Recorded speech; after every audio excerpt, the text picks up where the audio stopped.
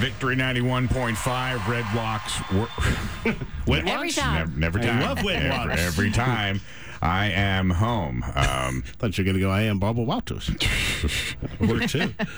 Not to be confused with the first time we found out we were going to Israel and I announced on the air I was going home. I will never forget that. I won't either. The most somber. Well, David? the first time he announced it, he said, I have a big announcement. I'm going home. And then the second time he announced it, trying to be vague and mysterious again, he said, we have a big surprise in 9 months. I was like, nope, totally different surprise. Just going to Israel. All right, part 12 of 13 parts of the teaching on Yom Kippur.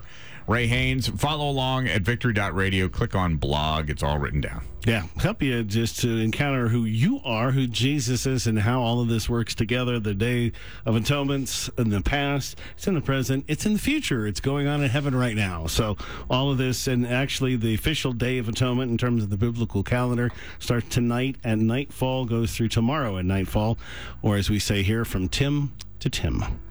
That's because Tim is our evening announcer. The seal of the Lamb, the four winds. And after these things, I saw four angels standing on the four corners of the earth, holding the four winds of the earth, that the wind should not blow on the earth, not the sea, nor on any tree. Chapter 7 continues this courtroom scene. It's an investigation of those who are alive at the time of the second coming of Christ. They ask, the great day of the wrath has come, and who shall be able to stand? So here's the answer to the question. Two groups are introduced, the 144,000 and the great multitude.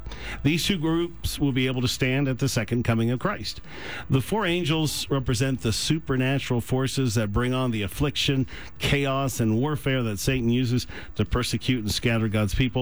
These forces are restrained, but when they're released, Satan will be allowed to use the nations of the earth to bring about the central drama of the book of Revelation.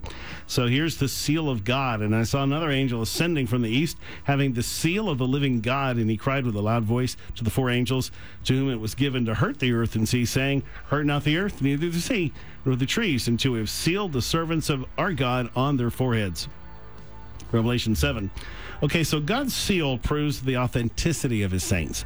The servants of God are sealed on their foreheads, probably not a visible mark, but rather refers to what God does in their minds and hearts. There's a parallel passage, Revelation 14. Instead of a seal, he says that the 144,000 have the Father's name written in their foreheads.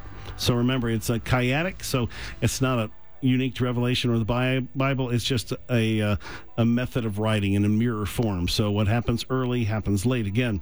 So the Father's name refers to his righteous and holy character, which is both imputed, declared to be theirs, and imparted, made a reality in their lives to all of his children. This is what it means to have his name written on their foreheads, and this is what it proves that they're the children of God. So God told Moses, I will proclaim the name of the Lord before you. When God proclaimed his name, he proclaimed his character. The Lord God, merciful, gracious, long-suffering, abounding in goodness and truth, keeping mercy for thousands, forgiving iniquity and transgression and sin, by no means clearing the guilty. So Jesus, through his death on the cross, frees us from the condemnation of the law by declaring us not guilty. That's imputed righteousness.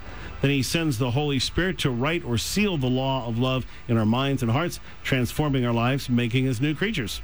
So, Ephesians 1, you were sealed with the Holy Spirit of promise. Therefore, do not grieve the Holy Spirit of God, by whom you were sealed for the day of redemption. Let all bitterness, wrath, anger, clamor, evil speaking be put away from you with all malice, and be kind to one another, tender-hearted, forgiving one another, even as Christ forgave you. Therefore, be imitators of God. Holiness to the Lord was written on the foreheads of the priests back in the sanctuary days. Likewise, God's name, his holy character, is written on the foreheads of these 144,000. Their holy character proves their authenticity to the rest of the universe, who are looking to see what humans are like when they come into harmony with God. That's basically it. Revelation 22, they shall see his face, and his name shall be on their foreheads. 1 John 3, we know that we shall be like him, for we shall see him as he is. When we see him as he is, he's able to give us his name, his character, and we become like him. Mm-hmm. That's how that works. This seal protects and secures the 144,000. God's seal protects his people. As God was delivering the children of Israel out of slavery in Egypt through a series of plagues, he instructed them to put a mark on their doorpost, the blood of the lamb that was slain. This special mark protected them from the final plague, the slaying of the firstborn children. During the final crisis, God's people will again need protection. The locusts of the fifth trumpet were commanded not to harm the grass of the earth, any green thing or any tree, but only those men who do not have the seal of God in their foreheads. Chapter 8 and 9 will see that this seal will protect them from Satan's attempt to destroy them through chaos and warfare. They'll also be protected from destructive judgments, the 7 last plagues, in contrast to those who receive the mark of the beast. And this particular mark is like an X. It's a cross, and it's the last letter of the Aleph Tav is in the Bible. It's the Hebrew version of the beginning and the ending. All right, the Alpha and the Omega is in Greek. So that name right there is the mark, and that name is Jesus. So when you receive Jesus, you've received that mark. So this whole fear of the mark of the beast and all that stuff, receiving Jesus takes care of that. It's a better mark. As you're watching. As you're reading along with Ray, you may want to go back. You may want to go back and listen and read it again, because this is some heavy stuff. Goodness, yeah. Revelation is heavy. Walking through it, even with a guide, is heavy. Yeah. So this will all be posted up at the Victory.radio website.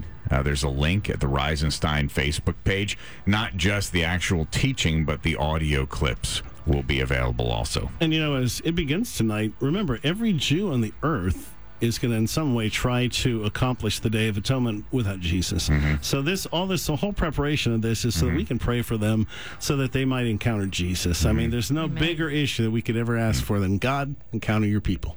Final part coming up. Is worrying about your